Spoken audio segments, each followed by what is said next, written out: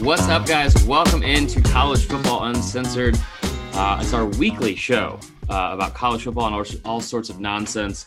I'm your host, Chris Marler. I'm joined by my good friend, Tyler Huck. Tyler, how are you, man? Well, I'm not fresh off a Feinbaum appearance like you, so... That did happen. Can we talk about this for a second? Like, big moment for me. Got to be on Feinbaum. It got to be like an actual FaceTime with Feinbaum. Big moment for the pod, really. Yeah, true. However, what was the first thing? Why did he bring up my weight first and foremost? Is it something you guys have discussed in the past, or? No, it's not. He's like, you're looking as svelte as always. And I was like, you, right? Like, I just probably shouldn't say that. And I don't really mean it, obviously, but it's like, right. Dude, like, we're not like, you don't know me when I was pretty, Paul. You didn't know me in 2015 when I was like a sleek 210 and just crushing things. Life. Yeah. But it was like, it really almost threw me off the entire rest of the interview. Cause I was like, what? Like, I don't know how to respond to that. And then if you look at the video, like Allie was telling me afterwards, she was like, why are you so hunched over like this? Why are your shoulders up? And I was like, cause I was trying to get an angle to look skinny and it didn't work. Just game ready. That's really what it is. Yeah. Just game ready. Yeah. It's always fun doing 15 minutes in front of the biggest name in SEC football media. And then plugging the new podcast and going over all that sort of fun stuff and just being totally mind-fucked the entire time about your weight.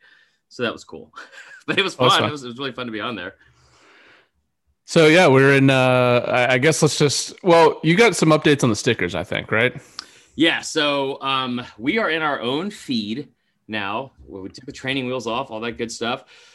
So, we're still doing the two podcasts like we've talked about every week in the offseason. So we'll have the SDS pod with Connor and Will, and then we'll have the College Football Uncensored pod.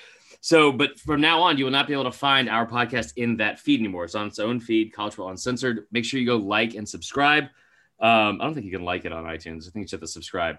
So subscribe, hit a little 5-star review in there. And for those of you that do, good news. I know you guys love stickers. It's like crack to you people. I don't know why.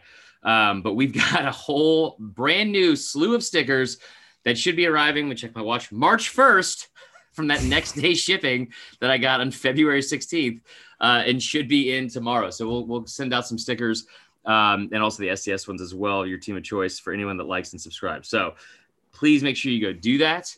And then we're going to get into it here, I guess. So it's funny because we talk about this like every week. Tyler is always a little negative Nancy about this. He's like, well, there's nothing to talk about. It's the off season. It's like, well, let's talk about Mighty Ducks. And then that never ends up coming to fruition because something always seems to happen right before we record. In this case, Eric Gilbert, Eric with an A and a K, decommits from Florida today on Twitter in the most like nonchalant, like news dumpy, like Sunday afternoon way. Like, and this is all my fault. This is all my fault because I spent hours yesterday working on this stupid graphic for SDS about the top 10 players in the transfer portal that have signed with an SEC school. He, of course, was number one. Spent hours on that. And then also, not only that, like doing like adding up all the total number of players from each SEC school that they've signed. And then also the average ranking of those players. I was like, man, Dan Mullen crushing the transfer portal. He has dominated the transfer portal. Made sure to just go out on a further on a limb and say that was like the little caption, and then Eric Gilbert decommits from Florida, re-enters the transfer portal.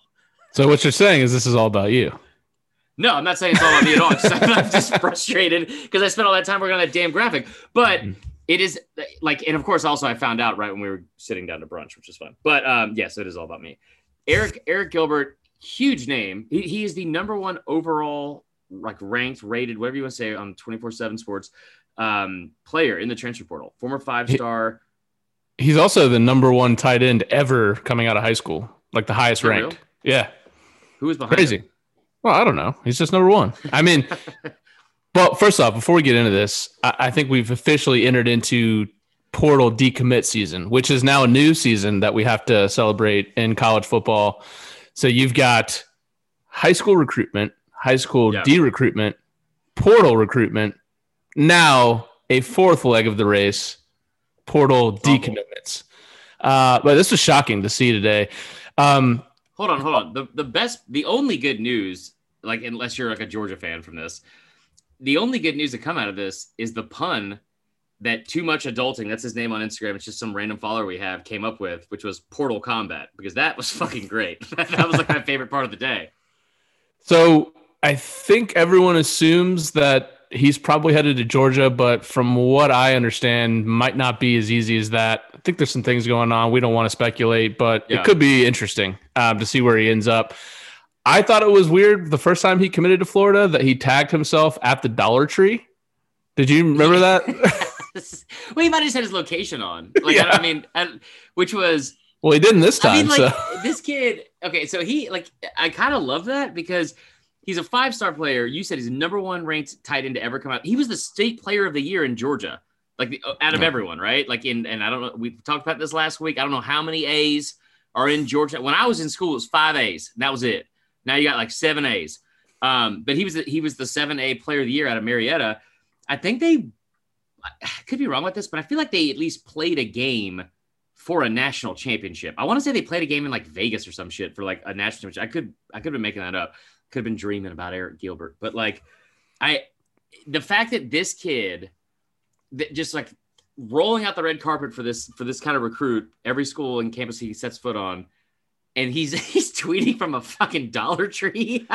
That's just like, beautiful. That's what college football, you don't get that in any other sport but college football. You're not going to see. You better not get it in any other sport. Like, you Cristiano Ronaldo. Yeah.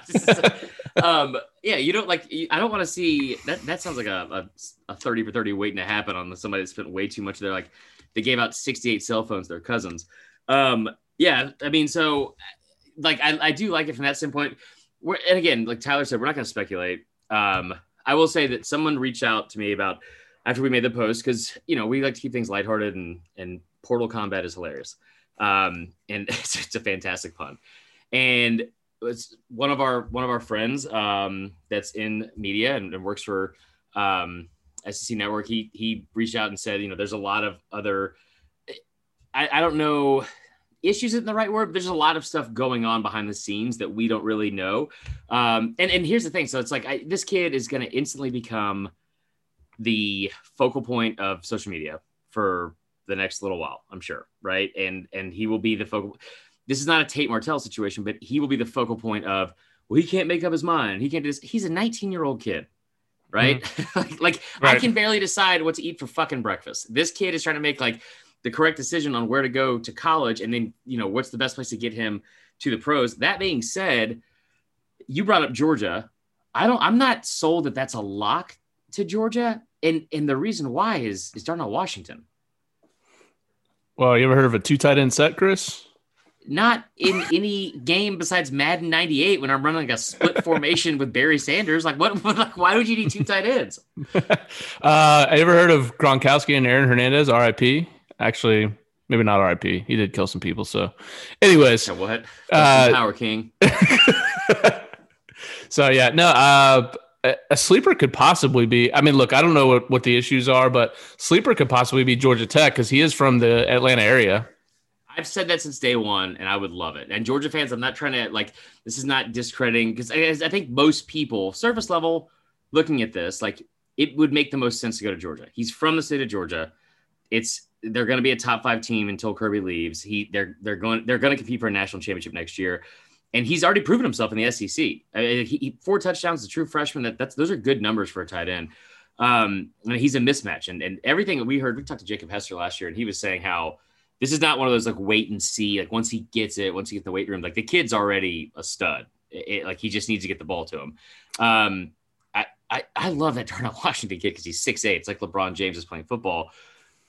Sure, they could run 2 tight end sets. I don't know if he ends up going to Georgia. I don't know if he ends up going to Georgia Tech either, because as much as you would love it's a hometown team, you don't want to go get lost in a situation where you don't have somebody getting you the football. Yeah. I mean, look, as a Florida fan, you got to be bummed because Mullen would have done wonders with that kid. I mean, Pitts was a mid 4-star prospect out of Pennsylvania, and he turned into a guaranteed first-round pick. You know, he's got to be one of the top offensive skill players to come out of Florida in a long time, if not ever. And this kid is on a different level. So got to be bummed as a Florida fan, but we'll see. We wish the best. Hopefully everything's good with Eric Gilbert and it's nothing too serious. But it definitely downgrades the transfer class. Obviously everyone was saying between this kid and DeMarcus Bowman, Florida just absolutely crushed the portal. So that obviously takes a hit, but I still feel like Florida did pretty well in the portal overall. Yeah, I mean they had 3 of the top 6 players coming into the SEC, and there were only 5 4-stars or better in the conference, like coming into the SEC. 2 5-stars and then 2 4-stars. I'm sorry, 2 5-stars and 3 4-stars, and Florida got both 5-stars and at positions where they really, I don't want to say it's like a need. I like Keon Zipper. I think he's a great player. Has a lot of upside, but he's not Eric Gilbert. For sure. And right. When you're replacing a generational talent like Kyle Pitts, it seems like a seamless fit. That's honestly when this first got brought up, because everyone immediately thought he was going to go to Georgia right off the bat from LSU. I brought up Georgia Tech just as like a devil's advocate thing here, but I also brought up Florida because it's like, man, if Pitts is leaving, there's no better pitch to someone in this present moment, like at a position maybe in the entire country than Dan Mullen at the tight end position right now. You know what I mean? Yeah. Like because of what he was able to do with him. So yeah, I mean, it'll be something to watch for sure. It's so funny how just like fucking warped like college football fans and SEC fans are in general, because this is a tight end. It's a sophomore tight end. I guess technically a freshman with the way the eligibility rules are now. It's a freshman tight end that is transferring, and everyone's like on the edge of their seat. Like this is like the biggest news of the offseason. Well, I think the biggest thing about it is in the portal, there's not typically a ton of can't miss prospects that are transferring. Right. Most of the guys that are transferring are leaving because they weren't happy with playing time, which probably means they're not as good as the person in front of them. Right. So, it's interesting the way that teams are going to be utilizing the portal. Like Miami, for example, has used the portal unbelievably. They had a need at quarterback. They came in, they got De'Aaron King, who immediately made them a better team. They've had a couple guys on the defensive line that might go first round transfer in. So, and then, you've got elite teams that are saying, look, the elite players that do enter the portal, we're going to handpick who we want. So, Right. Oklahoma, for example, got 3 players, the 3 best players from Tennessee, basically, to transfer Oklahoma, to their team. Besides Florida, I think there's not a team in the country that's done a better job this offseason than Oklahoma. I mean, they have crushed it. So, no. But it's a good point.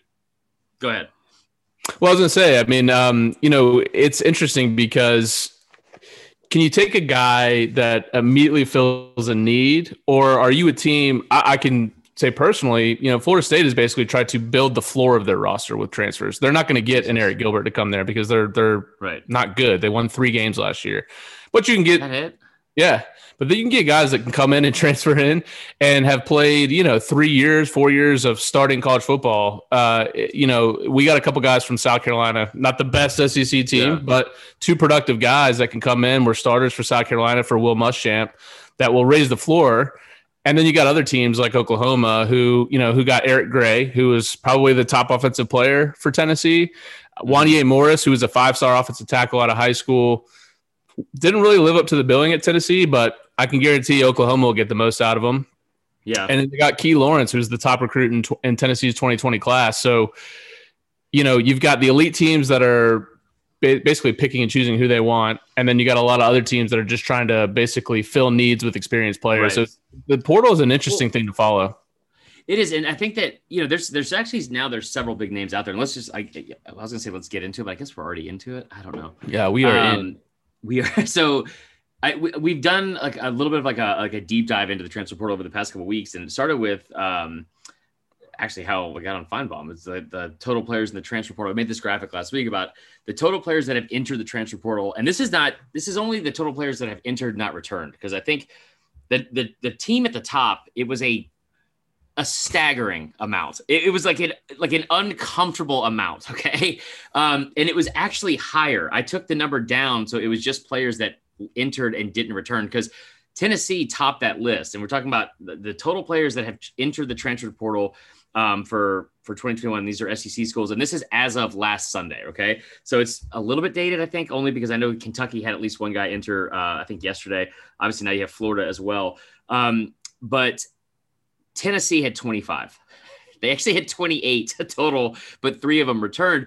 But 25 total players that have left. And it's hard to like kind of tell this story, or maybe just because I'm an idiot and I don't know how to do social media well. But like, because you want to look at it and like that number alone is very concerning. But then you also look at teams like, okay, Florida had 8. They also signed 5. And before Eric Gilbert left, 2 of those were 5-stars. So, what's like the net gain, net loss? That's something I guess it's also interesting. But like just going through the numbers, I want to hear from you, like what stands out the most. Tennessee 25, Mississippi State 18, Vandy 15, Mizzou 12. Then you have South Carolina, Auburn, and A&M all with 11. And listen, that all kind of makes sense. A&M was a little bit surprising because those are teams that didn't have a lot of like I expected it from South Carolina and Auburn because of the coaching turnover, Mississippi State with like a first-year coach. Then you have LSU at 10, Georgia 9, Arkansas 9, Florida Ole Miss 8, Bama 6, Kentucky 5. And so what is most intriguing about this is you're right. Like there's like 4 cycles of this now, right? And you have to pay attention to it because so for instance, Bama lost 2 composite 5-stars or like former 5-star inside linebackers. Why that's concerning is because on paper, they're both 5-stars. Ben Davis has been there since roughly 1998. He's never played. He's one of the top 10 highest rated recruits they've ever had. But I will stand by this. If someone is transferring out of Alabama, they're probably not that good. And they just didn't because Saban gets the most out of his players and the best players are going to play. I mean, you saw Will Anderson play as a true freshman on the D-line at Alabama, so like if you've been at Bama for 3 or 4 years and you're not getting a quote fair shake, then you're probably not the best player, in my opinion. Well, I mean, and that's one of the only schools that I feel like is like that because Bama every single year gets the most out of their players. One of the things that's interesting, they use them up, Tyler. That's why they always get up being bust in the NFL because they're so damn worn out and they've been on that deer antler pee steroids the whole time. So that's why. Hell rat. We gotta get Hell Right shirts. So bad. We'll probably get a cease and desist from Toby Keith or whoever. I don't know. I can't remember who sings. Hell, brother, I met Toby Keith the Peach Bowl last year. That's the last thing we're gonna get. All we're gonna have is a good time. What's interesting is Saban actually used to catch a lot of shit because he would basically force people off the roster, and that weren't really. What's interesting is the transfer portal is almost becoming like a legal way, like. If I'm a coach and I can't see really a way for you're basically taking up a roster spot, I don't see you playing for my squad. The nice thing for me to do now is to say, hey, look, I'm going to help you get a new spot on a new team. Yeah. We're going to enter the transfer portal. But what's interesting, like Tennessee is losing 25 players, is in part what the NCAA put in to kind of curtail like mass turnover on rosters is they said you can't bring in more than 25 players in any given year between new recruits and transfers and early enrollees and things like that. So if you lose 25 to 28 players, then it is a net negative. You literally have less players on your roster the next year because you can't bring in more than 25. So it should be interesting, if you're a school that hopefully doesn't get used to having this much turnover, it could be a big problem for you. But look, I mean, DeMarcus Bowman, if we want to just go through some of these top names, let's go ahead. I mean, DeMarcus Bowman now, obviously Gilbert remains to be seen. So I guess Bowman kind of shoots to the top of the list. He's from Lakeland, which is a notorious powerhouse. Florida pipeline. Went to Clemson out of high school. I think his grandfather may have passed away, so he wanted to move closer to home. I can't remember the last time that Florida had like an electric running back. Can you? An electric running back. I mean, LaMichael Pirine wasn't electric though. He was a good back. I don't think he was electric. I mean, Percy Harvin maybe. Like he was kind of a running back for them. But he wasn't even a true back. Like Chris Rainey maybe. Rainey. Yeah, Chris Rainey. Brandon James. I feel like that like maybe like they had a stretch where they brought in I feel like a ton of 5-star running backs, but. You're right. Like, I don't remember them being like electric. I mean, you look at the 90s when they had Fred Taylor, they had a lot of good backs, man. Eric Rhett was, that's where I learned how to do the Q dog and was not supposed to, apparently, because he's a 6-year-old white kid. Yeah. But like you bring up like the Lakeland thing, it's almost a shock that he got out. I mean, like Lakeland, like you said, Keon Zipper, I think that's when they had like the Lakeland 3, where like 3 of their players all went to Florida, and I think it was only 3. But I mean, it's kind of a shock that he got out. The other thing is, and I meant to bring this up earlier when I brought up the Bama linebackers, like them leaving. I'm speculating here, and I don't know if this is going to end up being true or not, but that seems like if you have 2 like very talented inside linebackers, right, leaving, what it says to me is you probably have somebody coming in, and Henry, I can't say his name. I was going to let you do it. Johnny Tsunami. Henry Tungavailoa, the linebacker from Tennessee, he's coming in his 3rd year, and he's going to be like, eligible immediately. It was between Bama and Tennessee. It was kind of a surprise he went to Tennessee in the first place out of high school. I think most people kind of feel like that's where he's going to end up. So that him and Eric Gilbert are the 2 highest profile players, I think, probably in the country, that haven't committed anywhere yet. Well, you know why that is, or at least I've heard, right, that he hasn't committed yet, is because in April, the NCAA is going to finalize the guarantee every player gets a 1 transfer, no sit out. Yeah. From the rumor is that Saban basically said, look, just hold off until they pass that, because he's a one and done anyways. He's going into his junior year. He's going to the NFL after this year. You risk. Why are you getting inside Bama information that I'm not? What's happening right now? Dude, don't worry about me, dog. You know I got fucking mustache is really. I got the jewels. But yeah, so it doesn't make a ton of sense to take the risk of committing now and then saying, oh, we didn't pass the rule, and you got to sit out a year. So just wait, make sure it's passed, and he'll be, probably an All-American for Alabama. Congratulations, you got another one.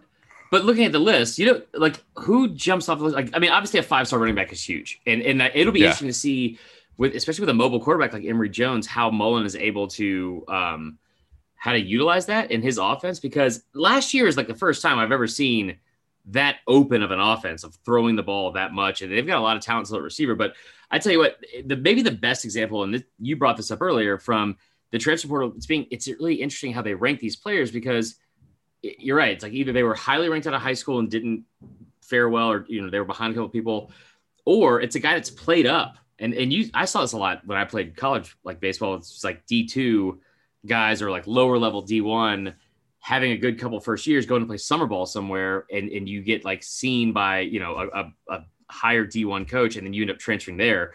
Outside linebacker Jordan, I'm not gonna say this right either, Strachan. He's from Georgia State. Okay, transferring into South Carolina. South Carolina, notorious now in the SEC for their terribly ranked recruiting class, very low, because when Beamer came in, one of the first things he said was like, we're going to attack the transfer portal. Like that's where we're going to go. They brought in the most players out of any other team in the SEC. They've brought in 8, including this guy who's a 4-star. I think he was a 2-star out of high school, and has played his way up to a 4-star. That's impressive to me. Like that, yeah. I'm excited to see how that turns out. And the other 2, and of course they're both at the top. Wan'Dale Robinson, coming from Nebraska to Kentucky. He's from Kentucky. That was a shocker to me. Yeah. Really?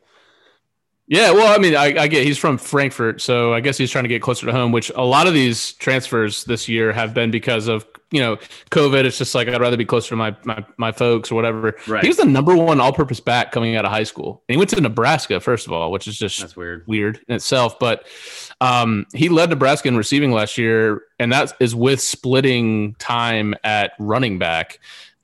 Super physical guy, despite only being 5'9". He kind of reminds me of the receiver from Purdue, Rondale Moore, the guy that his name is Wan'Dale? No, it's not, but it's very similar. Yeah, it's good. That's funny, actually. You say I didn't even put that together. But it's like a lazy take. It's like, oh, it's a white receiver. It's Julian Edelman. It's just like, well, he reminds me of Rondale. It's like no, because Rondale Moore is a super speedy guy, lines up all over the field. Yeah. Some photos came out of Rondale Moore training for the NFL this weekend, and he looks like an absolute monster. Bro, he squatted 600 pounds as a freshman. So this kid is a very physical player as well. This is a great pickup for Kentucky. Yeah, agreed. They've done well in the portal. They really have. I was impressed by them a lot. I think because looking at the numbers again. Hold on, let me pull this up, because they Yeah, they had 5 players that they signed from the portal, and I believe they got 2 4-stars. I know, or at least one of them was at a 4-star at a high school, because I looked at like their average ranking as well. And you talk about like, because some of these players, like you said, aren't super recruits or anything like that, or they were playing behind. There's a reason they're transferring, whatever.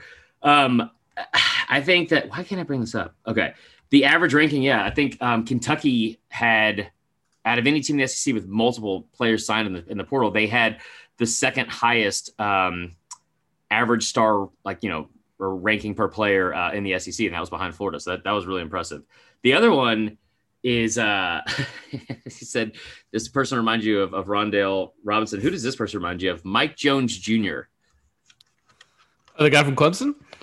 Yeah. He reminds me of Craig Jones Jr. from I was gonna say Mike Jones, but yeah, sure, that's good too. But yeah, the outside linebacker, that's LSU again going in the transfer portal and getting seemingly a good player and a highly ranked player. Yeah, there's some interesting stories out there, like Ty Chandler going to UNC.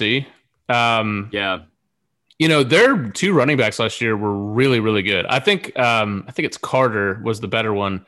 I think he's gonna be really good in the NFL. Yeah, and so Ty Chandler's gonna get. He was highly recruited out of high school. I think he's got a good opportunity at UNC. On the home front for me, Mackenzie Milton. I'm super intrigued to see what happens there. We've been lacking leadership at the quarterback level for a long time, and talent in general. Devastating knee injury. So he's got a lot to come back from. It's going to be that annoying story on College Game Day where everyone's sick about him. Yeah. But he had a Alex Smith level knee injury where wasn't his ligament related? It wasn't just bone. Because he almost lost his leg. So it's been a 2-year full recovery. Still not 100% healthy. He's about 90% healthy is what he said. So that should be interesting as well. The transfer portal definitely makes things interesting. We were talking last week about how, one of the things we like about college football that's different than the NFL is that if you're a shitty team, you're probably going to stay shitty because you're not going to recruit well. You can't just go pick up free agents or draft or, tank for a better draft pick. But the transfer portal can get you some decent players who may have got a bad shake at somewhere else. They're looking for a new start.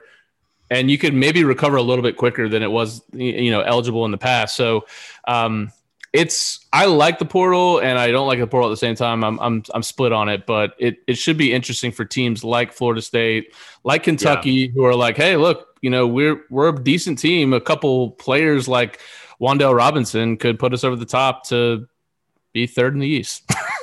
And again, in South Carolina as well, being able to bring in the experience and this is something that it's really interesting because I bring up baseball comparisons a lot because that's what I'm most familiar with and playing baseball. But I remember when I went to Middle Tennessee State out of high school and I just hated everything about it. Powerhouse campus.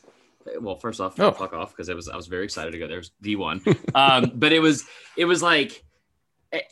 one, I was in over my head, and then it was also a dry campus. It was miserable. It was not a fun place to be. So then you couldn't transfer D1 to D1. So I went to Georgia College in Milledgeville, and I remember getting there, and it was oh God, this is D2. But we got a new coach, and my second year, the first thing he did was bring in all these players from JUCO, and you see it way more in baseball, bringing in JUCO players. Yeah. And this is kind of the same thing. You know what I mean? It's going to be interesting to see players that go JUCO, usually it's because of a grade situation or something like that, or off the field issues maybe. But this is kind of replacing that. And I wonder how it's going to play out with stuff like that, because you'd see it Cam Newton even. There's huge players from the past even decade that have gone the JUCO route that now wouldn't necessarily have to do that. And so I wonder how that's going to play in as well. I don't even know if I just made a point and then just started talking. Regardless, I think that the teams that I've been most excited, from the SEC, I think that's benefited the most, not in the SEC, but from the SEC, is Florida State. Like you said, the team I'm most, I'd say concerned, because I'm not concerned as a Bama fan, but surprise is Auburn, because that's something that Brian Harsin said off the bat that he was going to do, is bring in players from the transfer portal. They've only signed one. All right, that's enough transfer portal talk. Portal combat is over. We're going to get into a different combat. It's going to be a little bit of debate, and I have a feeling we're going to ruffle some feathers here on this one. But you were talking about Rondale, Moore, and how. Let me just clear something up. To be clear, the comparison has nothing to do with their name. I didn't even know that until you said it. You didn't know that's his name?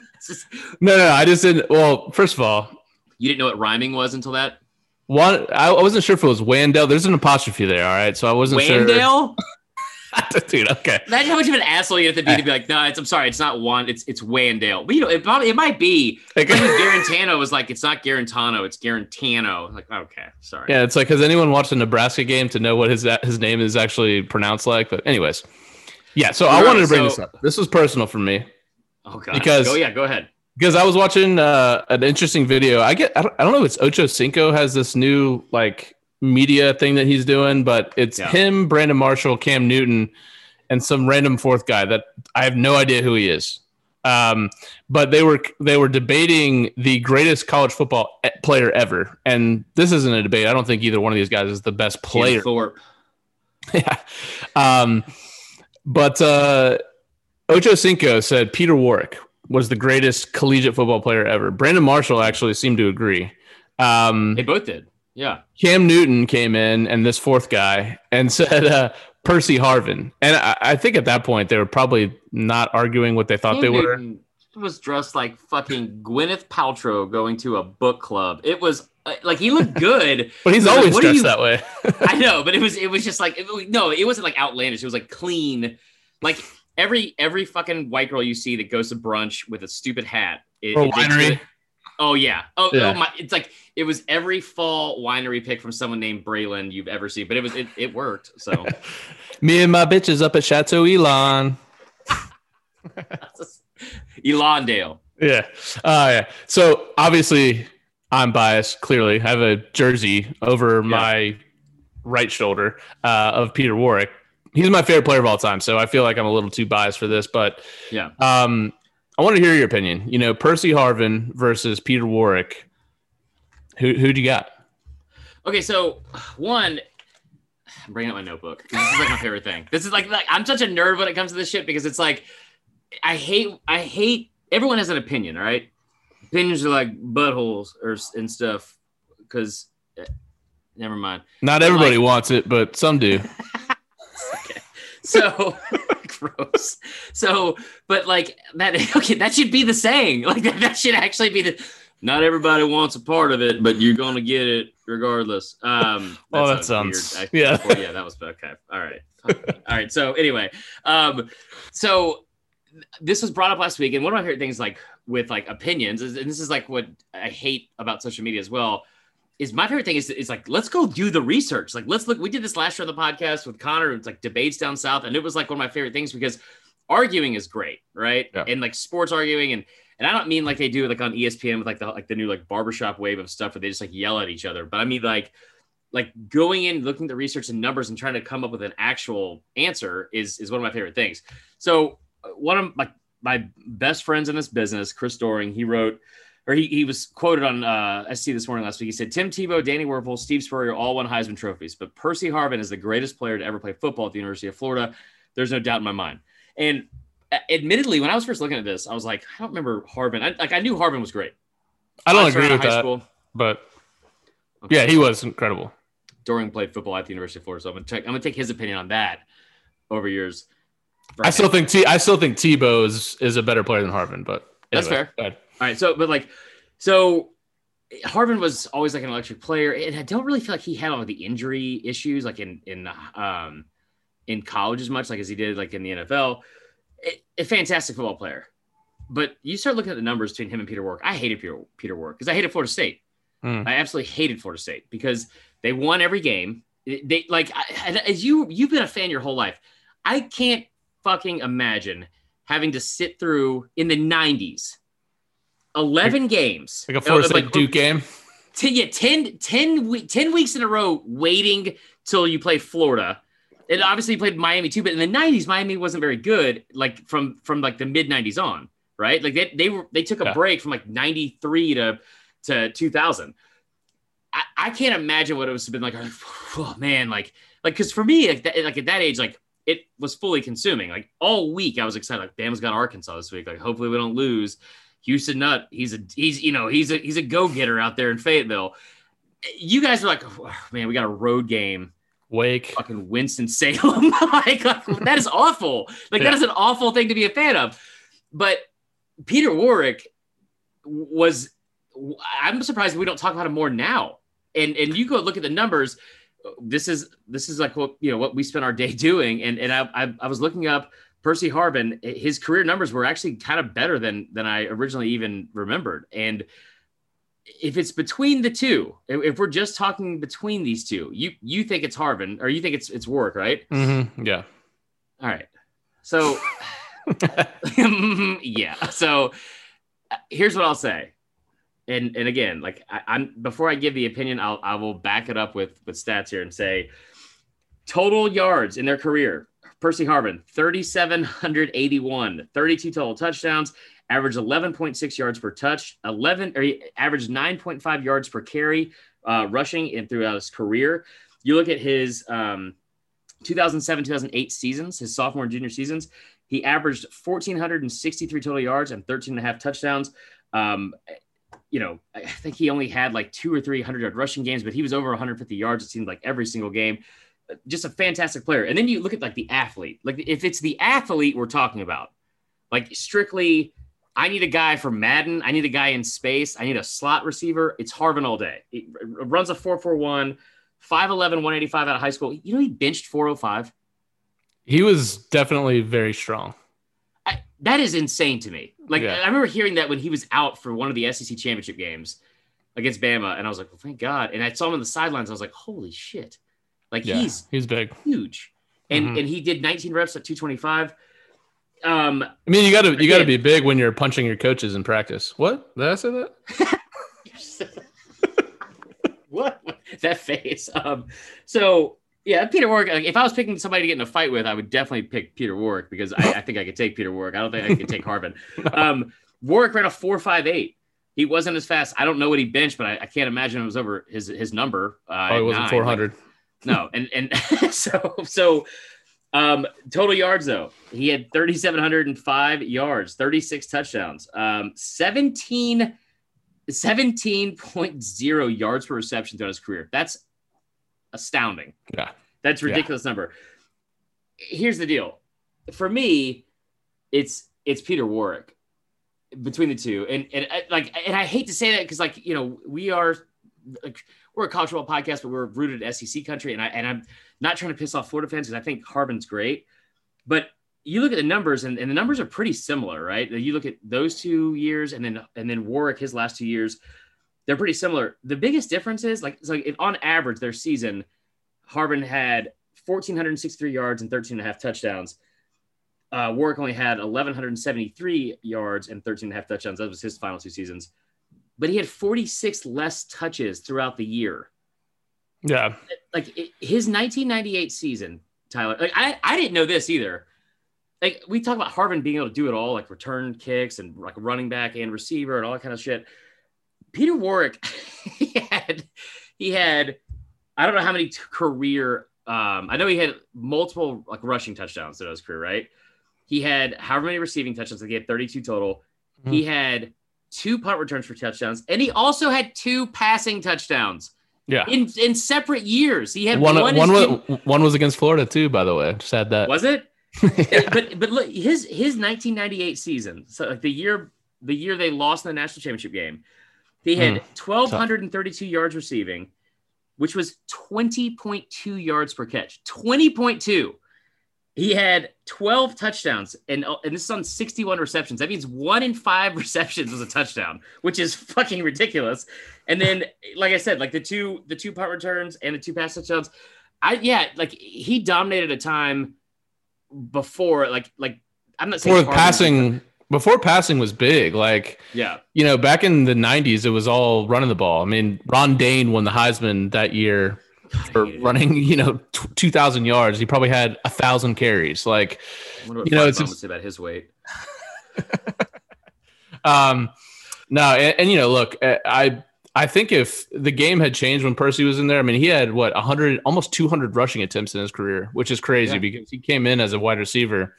But that wasn't even part of the game in the 90s. So I'm biased. I get it. Warwick had almost 1,000 yards receiving or returning as a punter as well. So he's my all-time favorite player. Met him when he was at Florida State. I went to a game, the first ever Bowden Bowl, Tommy versus Bobby. Got to meet Peter. Get that jersey back there was one that I was wearing. He signed it. Okay, well, let's stop doing the fanboy thing. Let's go back to actual numbers and shit. But yeah, I mean, you're not helping the argument. But I mean, two-time consistent All-American. I don't think Percy had one. I don't think that really matters in terms of like from a career standpoint.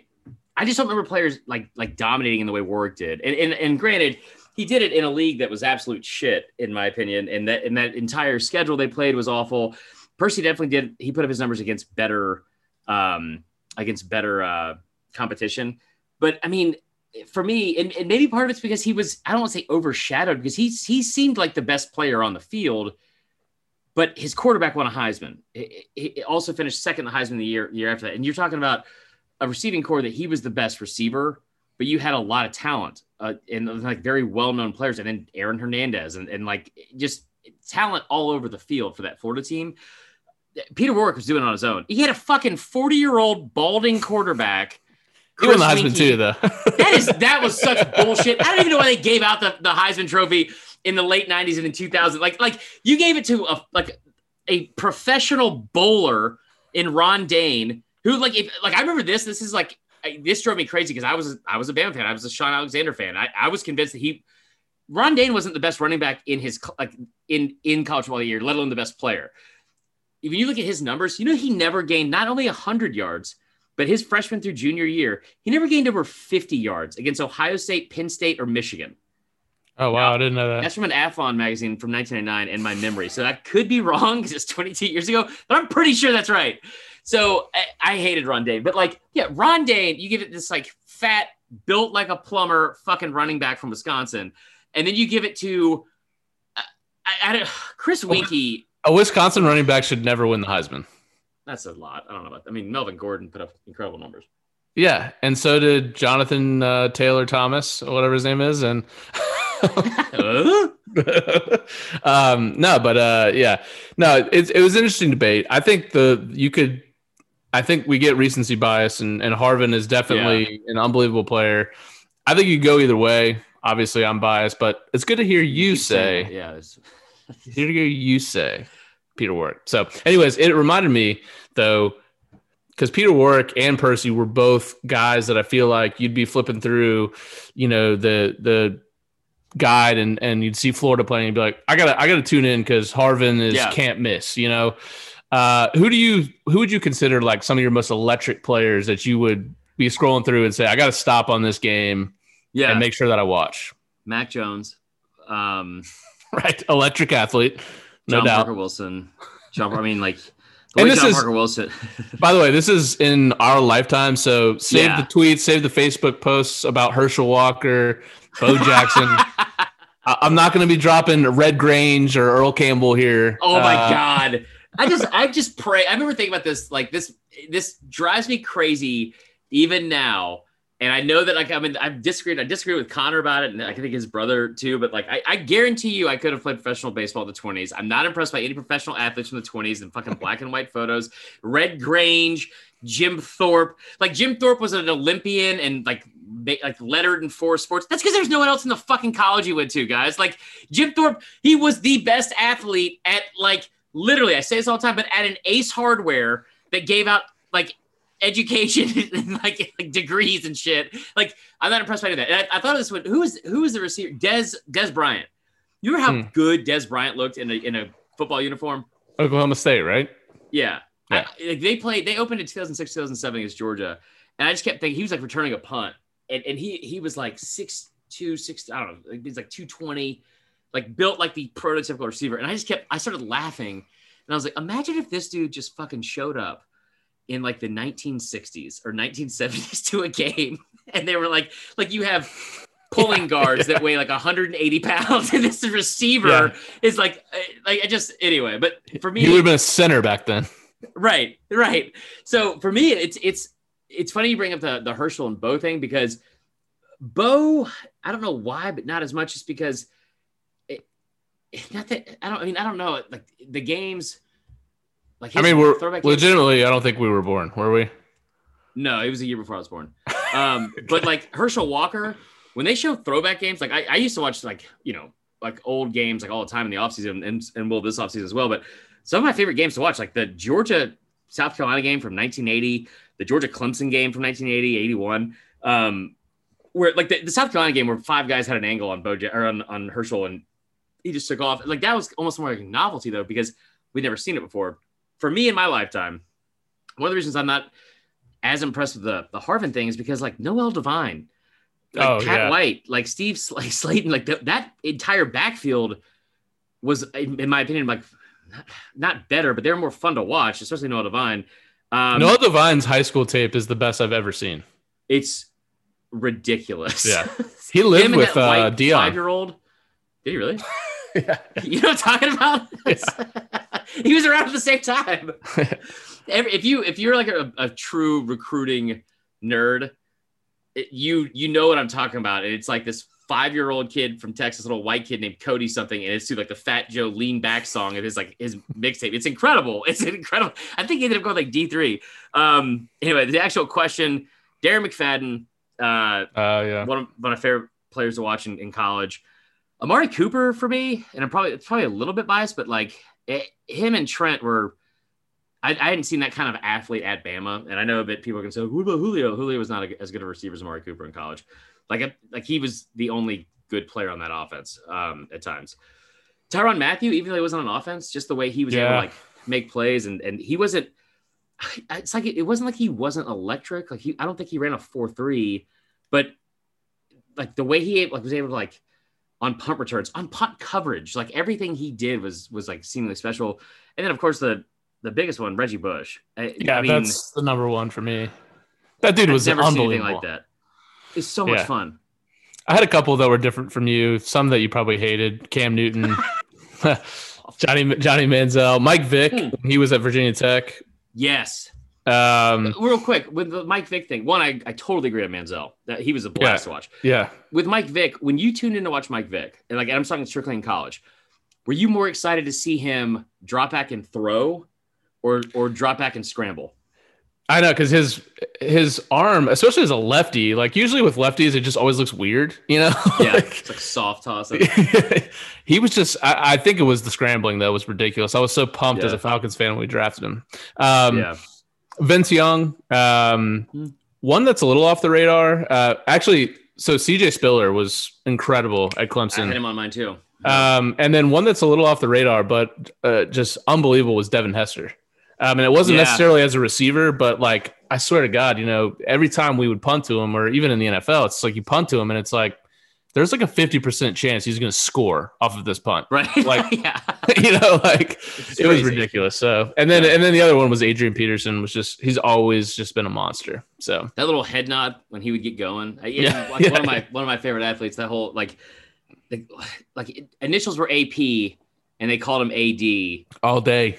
It's like, why do they call you AD? Because I could run all day. I fucking love that. But yeah, there's, and I'm sure we're missing some. So y'all let us know who we missed out on, and we're not trying to like intentionally overlook stuff. But I will say and we should do a whole segment on this, like some of like the most arrogant moments, because like that's also what it is too. Like these, like the athletes that were on the field that were just superior to everyone around them, and the ones that knew it were I remember Reggie Bush, one of my favorite moments in college football. They were down 28 at Arizona State. Maybe down 21 to Arizona State in 2005. And I was watching this with Jason King. And within like minutes in the second quarter, they scored 28 points. They come back and they're tied or ahead. I just remember Reggie Bush sits back and Lindell White, and they're sitting up on the bench and the camera's over his shoulder. Lindell White just looks back and goes, "We too dominant. We too dominant." And I was like, God, Jesus. Yeah. And I remember when Reggie Bush was training for the draft, I remember watching this video of how he was training, because there was a whole special about like men's fitness, some shit, like where they brought up the point, like how do you train somebody that's already the best athlete, like maybe in the world, right? At the time. And they, the stuff he would do was like so non-traditional. So there was this video where he would be running on this treadmill, right? And the treadmill is like, it's like a bigger, longer treadmill. And so he's running on the treadmill. His trainer is like punching him in the face. Yeah, just throwing shit at him. Listen, there's a tornado. I need you to go run, sprints to the tornado. Like, so he's like behind the treadmill and he's dropping, you know, those balls, like you see them in tennis a lot to help with like agility, where instead of like a normal ball, it's got like little raised edges on the side. So it just like bounces a bunch of different ways. His trainer was dropping those on the treadmill and he was having to like slow jog and then react to getting them. And he was doing it. It was like ridiculous. I can barely walk on the treadmill now.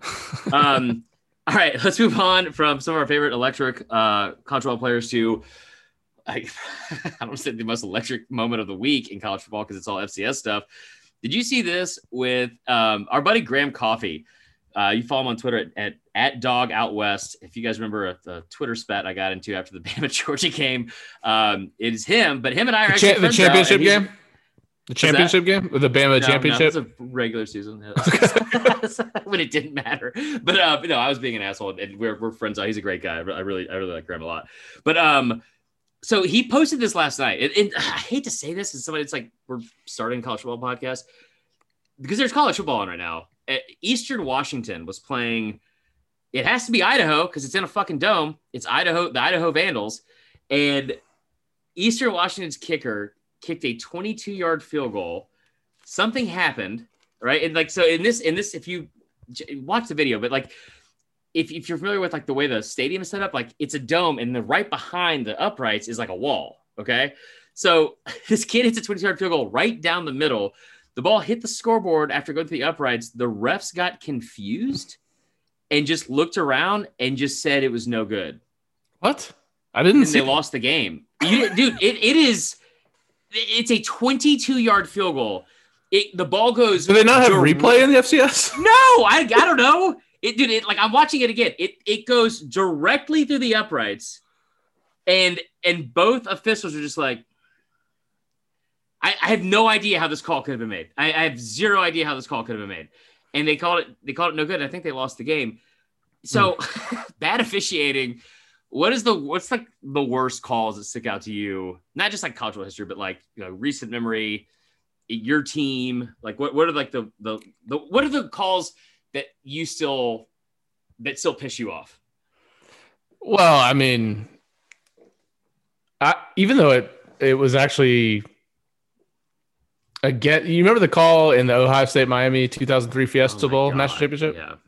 That's one of the worst. I mean, it did. Miami still ended up winning the game, but no, they didn't. What? College? What are you talking about? Are you drunk? Like Ohio State definitely. Why did you just say college? Like, oh yeah, Ohio State. They won that game and the national title. That call cost Miami the national title. That's why I love it. What's wrong with you? Sorry. I got confused. I was reading something and I got confused.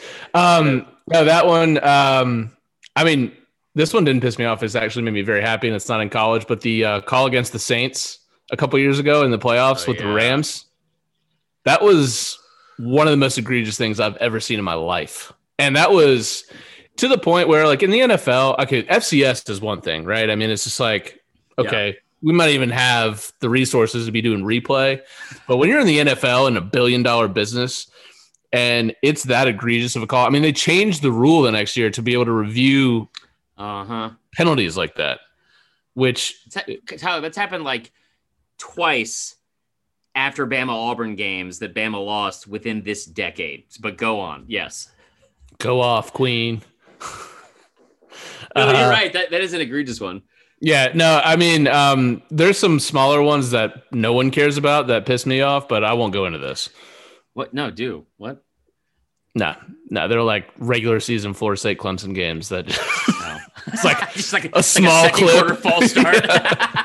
No, there was a block below the waist that, like, Dalvin Cook had a long run to basically seal the game against Clemson in 2016, and they called this egregious block below the waist against our fullback, and basically ended up losing us the game. So, what about you? The touchdown before the kick six where Nick Marshall was like running, like part of his body's past the line of scrimmage, and there's like every lineman is 5 yards downfield, and so they don't call that anymore. They changed the rule because it was like this. Like David Pollock was like, this is unfair. Like you cannot, like this. You're defenseless as a defense against us. I hated that because it was like, listen, kudos to Gus Malzahn because it wasn't in the rules yet at the time, or they weren't calling it. But like, that was like so helpless feeling. Like it's like, what are you supposed to do? Like, the one that stands out the most. I know everyone's going to say Tyler Simmons. The Tyler Simmons thing, I understand that I'm on the opposite side of that. The Tyler Simmons thing doesn't bother me because there were 13 minutes and 28 seconds left in the third quarter when that happened. And you had every opportunity to not make that a thing. Yeah, I could say as an unbiased third party, I thought the same. I was like, Georgia fans are going to harp on this till the end of time. And it's really, obviously it would have helped, but it wasn't the determiner. That's not a word. That's determinant of who actually won the game. So I agree with you there. Wandale Moore was gonna get a lot of hate. A lot of hate on Twitter for that. I mean, listen, like Georgia should have won that game. Like I get it, and like if I've been waiting that long for championship and something like that, like I totally understand from the fan side of it. Bama fans are no better. They lost their shit. I even lost my shit over like the basketball game against Arkansas on Wednesday, but. It's a little bigger moment. Yeah, it was a slightly bigger moment. Talk about an SEC regular season title. So, but yeah, I mean, like there was so much time left in that game. I'm not saying that it wouldn't have been the deciding factor, but at the same time, it's like, come on. For me, the most egregious ones, like the Auburn tour of officials last year, the shit that happened at Arkansas. I thought the Kentucky one was bad at the end of the first half, where Kentucky scored by all means. And I don't understand what this is about, where SEC officiating, or maybe just college officiating in general, they get worse as you get closer to the goal line. And I don't understand how. Maybe it's because it's like so many people in a confined area. But there were some calls on the goal line last year that you're like, his whole fucking body is in the end zone. There's no way he's not in the end zone. And all that has to happen is the ball touch the front part of the white line. There's no way that Kentucky running back didn't get in. And then, he doesn't. And it's like, it kind of turns the whole game. But the Auburn-Arkansas game, where you're talking about Arkansas at the beginning of the season, I don't know if that changes the outcome or the course of their season. But my God, they just had this big win at Mississippi State. Then they go to Auburn. Felipe Franks has this incredible game. They come back. Auburn missed a field goal, which never happens. And Bo Nix does that weird spike. And then I forgot about that. Yeah, that one was tough. The other ones that stand out to me, and I'm sure there's a bunch, man, because every fans of each team, they all know. Like the fifth down was obviously bad. The kick, Nebraska, Missouri 97 was one of my least favorite of all time. Do you remember that? Nebraska, Missouri 97. No, I don't. Okay, well, for all my Cornhusker fans out there, all my real Mizzou fans, Yeah. So basically, it was Scott Frost. They threw a pass to score late in the game. It was the game winner. They ended up winning the national championship. So I mean, fucking pay attention to college football every once in a while, Tyler. Right. And the receiver fell as the ball was like dropping, and he intentionally kicks the ball up in the air, and another Nebraska's receiver caught it, which is illegal. You can't do. And you seem so disinterested. This is great. So, Chris, can you complain for a couple minutes? I'm going to sit here and just pretend to pay attention. All right, last one. The AJ Green unsportsmanlike conduct penalty for celebrating the end zone against LSU was absolute horseshit. And I remember there was one when I was 9 where Arkansas trapped a ball in the end zone with like a minute to go against Bama, like on a catch. The ball hit the ground first. And they didn't have replay, and the entire crew was suspended the next week, and made me very upset. I'm still mad, to be honest. I can tell. It's like they don't change the outcome of the game, Tyler. I know. You got an L for that game. It means so much. I'm fucking done. All right. Since it is the off season and I am the one out of our relationship here that bitches about not having enough content to talk about, let's talk about a little off season content. I wanted to talk quickly about Top Shot because this is big. Okay. And you asked me, you texted me, you're like, what the hell is Top Shot? I thought you wanted me to talk about it. That's why I left it off the Google Doc because I have no fucking idea how to explain it. I'm going to tell you what it is. This is one of those things where you text me and you're like, what is it? And I go, I'm going to tell you about it on the podcast. So you had Top the Shot option to just inform me then, but go ahead. Guys, let me just break down what Top Shot is for you because I'm sure there's a lot of people out there that want to know what it is. So Top Shot is basically like buying digital basketball cards, but they're like highlights of plays. So think of it as like digital art, right? So you and I can go on YouTube. We can go watch a LeBron James dunk, but I could also go buy that dunk and own that. That is my actual intellectual property that I own from now on. I buy it from the NBA. And it's basically a form of a collectible, just like a basketball card is. Yeah. And you get it through the blockchain technology. You know, all the hipsters are doing it. Cryptocurrency, blockchain, let's go. They did 37 million in sales last Monday in a 24-hour period. I'm sorry, what? 37 million? In 24 hours. That's more than I've ever made in 24 hours. So Mark Cuban was quoted as saying this could turn into a top 3 revenue source for the NBA over the next decade. It doesn't make any fucking sense. So Vince Carter, being in Atlanta, we know that Vince Carter was on the Hawks. He basically played like 5 minutes a game, didn't do much. Yeah. His final career 3-pointer, the video of that on Monday sold for $65,000. I don't understand because you're saying it's their intellectual property. It was not filmed by the person that bought it. It wasn't done by the person. Like, this is like the nerdiest fantasy football white guy shit ever. Cause it's like, all right, that dunk that somebody else did is now mine. Yes. And Barrett Sallee posted this the other day, like on his Instagram, and it was like a picture of it. This isn't a knock on Barrett because I don't get what it is, but he was selling like a dunk that I guess is like pretty like well-known. And our buddy Rich Shinovsky, shout out to Rich, he's the one who explained to me. I thought he was talking. He's like, I just got Top Shot, and I was like, I thought it was Papa Shot. I was like, cool, man. I'm headed up there like this weekend. Yeah, basement. Yeah. So, but there was someone selling one for like $1,000, and I just didn't get it because it's a highlight. Yeah. So I mean, think of it as like you didn't paint the Mona Lisa, but you could have bought it and you owned it, and I could go look at pictures of it online for free, but whoever bought it owns. It's just like a collectible. It's like anything else. Well, and it's not like cards where they make duplicates, right? It's like right. It's the only one in the world. Okay, that makes sense. Okay. Yep. And so I think it was last Thursday, a LeBron James dunk. Not like any huge moment in history, but just a LeBron James dunk. $125,000 sold just past Thursday. So it's interesting. I'm not going to get into it. It feels like a bubble to me, but.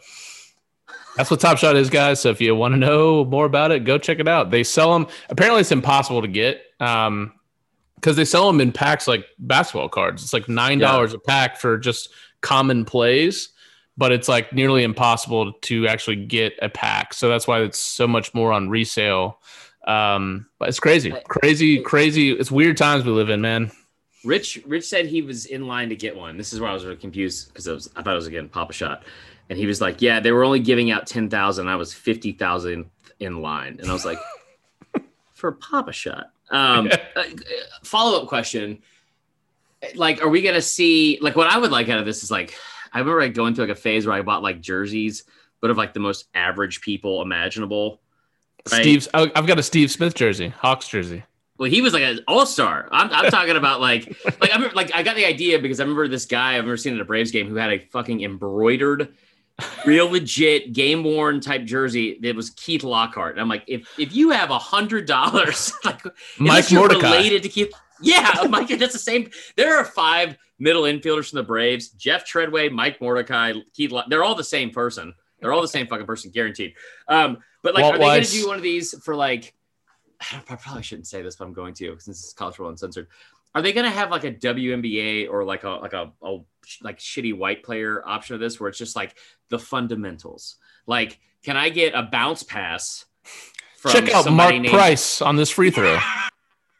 Yeah, can I get a Mark Price free throw or like a pick and roll from John Stockton for like $7? Well, Stockton, I mean, he's a Hall of Famer, so yeah. Mark Price not so much, but All yeah. right. So that's Top Chef. Let's save. We're gonna do all-star list of weekend movies, but let's save that till next week. Yeah. 'Cause Uncensored moment of the week. Let's do it. Yeah. So you brought this up. I'll let you take the lead, big guy.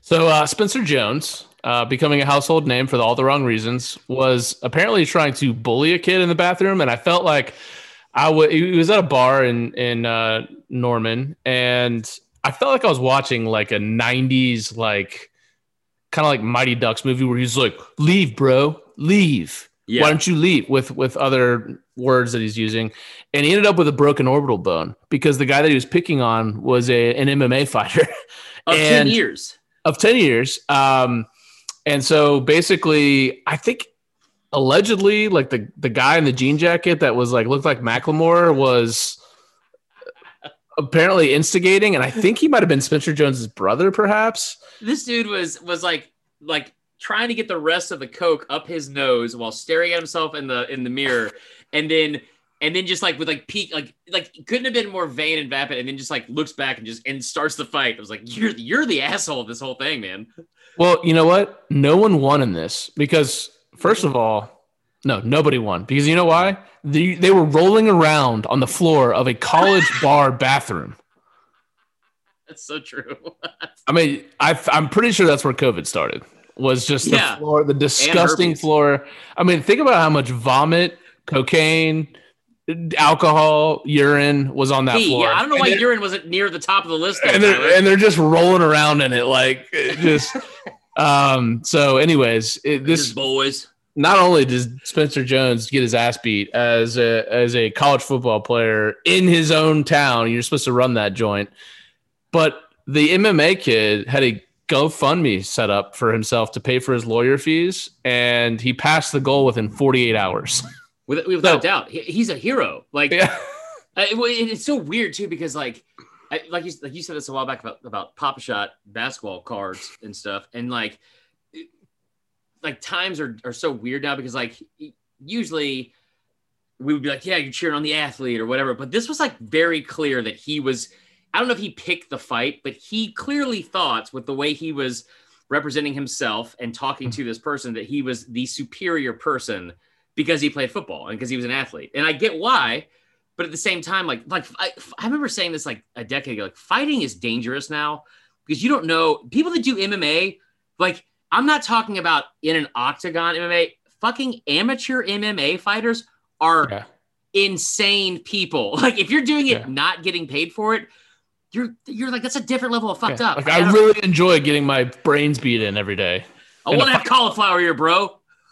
Yeah, you never fuck with people with cauliflower ear. Like that should have been the first sign. Like, okay, this dude's got cauliflower ear. He's clearly got something that's a little different. I think Spencer Jones, I mean, he doesn't really look like a college athlete to me. It's just, but I really do love watching videos like that where there's one guy that clearly thinks he's superior and then instantly finds out that he's not. Instantly. So the moment that other guy, and I don't know how he was bleeding, but the moment he took his own blood that he wiped from his nose and put it on Spencer Jones's face before he threw a punch, was the Spencer Jones should have immediately run away at that point. I would have apologized as much, like for real. Like I would have gone into bitch mode immediately. Dude, I fucked up. I'm so sorry.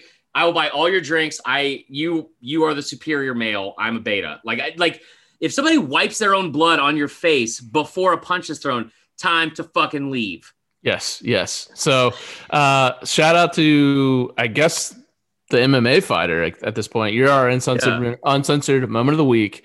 So shout out to him and Spencer. You know, maybe it's time to take a couple weekends at the house, regroup, and get ready for all the transfers that are coming in to take your job on Oklahoma.